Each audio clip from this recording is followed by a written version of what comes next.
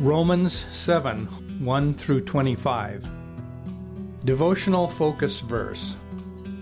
For I know that in me, that is, in my flesh, dwelleth no good thing, for to will is present with me. But how to perform that which is good I find not. For the good that I would I do not, but the evil which I would not, that I do. Romans 7, 18 through 19. The early part of the 18th century was a dark time in Christian history, as people drifted from their religious steadfastness and became indifferent toward spiritual values. The world stood in dire need of spiritual awakening, and God had his man for the occasion, John Wesley, a preacher who once had written the words of our focus verses in his journal as he agonized over the unrest in his soul. John Wesley grew up in a home where his father was a pastor and his mother a studious Christian with a steadfast commitment to teach her children about God. At 5 years of age, Wesley nearly died when the family home burned. Afterward, his mother said he was a brand plucked from the burning. All his life he knew that he had been spared for a purpose. From the time he was a child, Wesley knew much about church theology and endeavored to serve God. However, there was acute dissatisfaction in his soul. He felt something was lacking within. Although he began preaching as a young man and was diligent in attempting to spread Christianity, he continued to struggle. His journal writings reveal his inner conflict. One entry reads, "Every day I was constrained to cry out, 'What I do I allow not, for what I would I do not. But what I hate, that I do.' I was indeed fighting continually, but not conquering."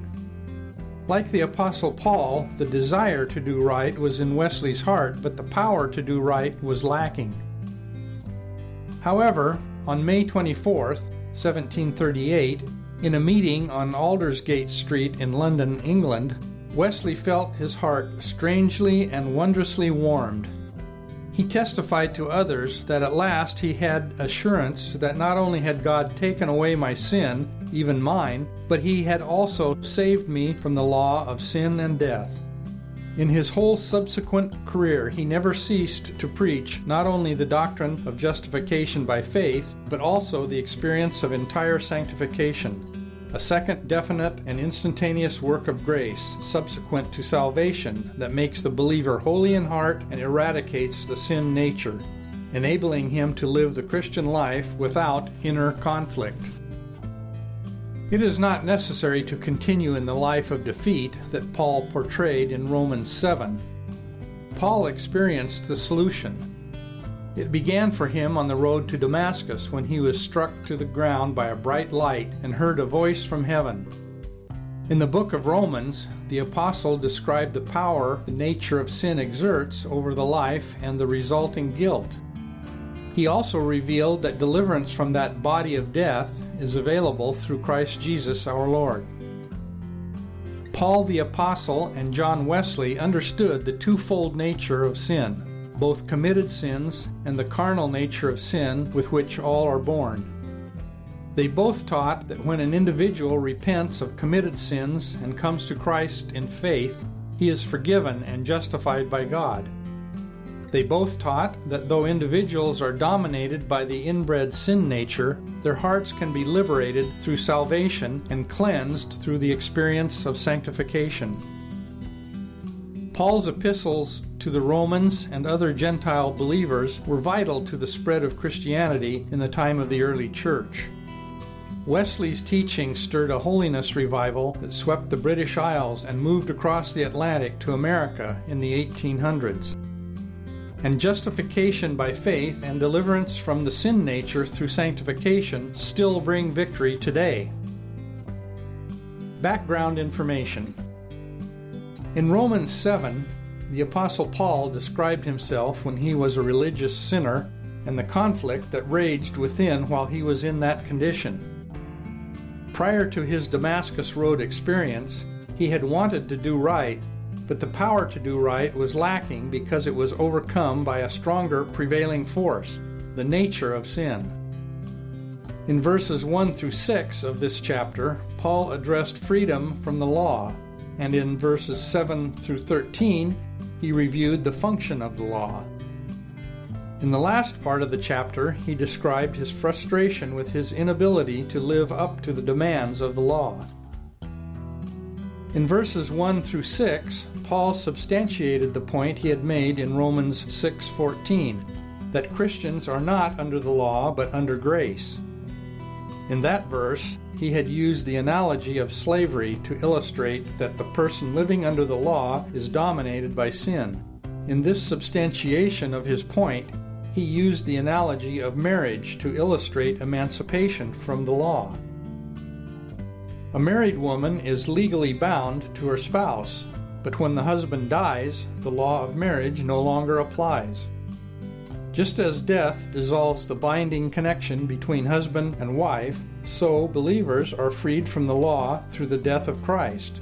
When Jesus died on the cross, the law ceased to be in effect. The believer thus becomes dead to the law and is freed to become united with Christ. In view of the comparison he had drawn in verses 1 through 6, Paul next faced the logical question, is the law sin? See verse 7. He proceeded in verses 8 through 13 to explain that the purpose of the law was to reveal sin. In verse 9, Paul appears to be speaking of his own experience prior to having any real understanding of what sin was. However, though he once lived without condemnation, in time he was confronted by the law and became aware of his own sinful behavior and its moral implications. Paul expressed this by saying that he died a spiritual death. One theologian of the 1800s described that death in this way. Sin worked in himself the true death of the soul, in separation from God, in the extinction of good and noble capacities, in the atrophying of all that was best in himself, in the death of joy and peace. Paul became separated from God and burdened down by the guilt and condemnation of sin. In verses 14 through 25, Paul described the awful failure of his former efforts to break free from the dominion of sin. Although he had recognized that the law was holy, see verse 12, and spiritual, see verse 14, because it was from God, he had been unable to overcome the tyranny of his carnal nature. While the law had stirred up his conscience, it could not purify his heart nor create the obedience which it enjoined.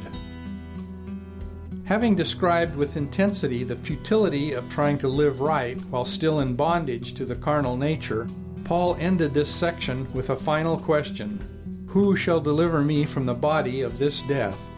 See verse 24. Then he burst forth with the exclamatory answer, I thank God through Jesus Christ. In the next chapter, Paul goes on to describe victory over the former controlling force of the sin nature. Conclusion.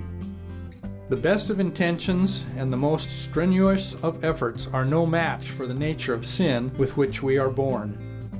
However, God provides victory through the experiences of justification and sanctification.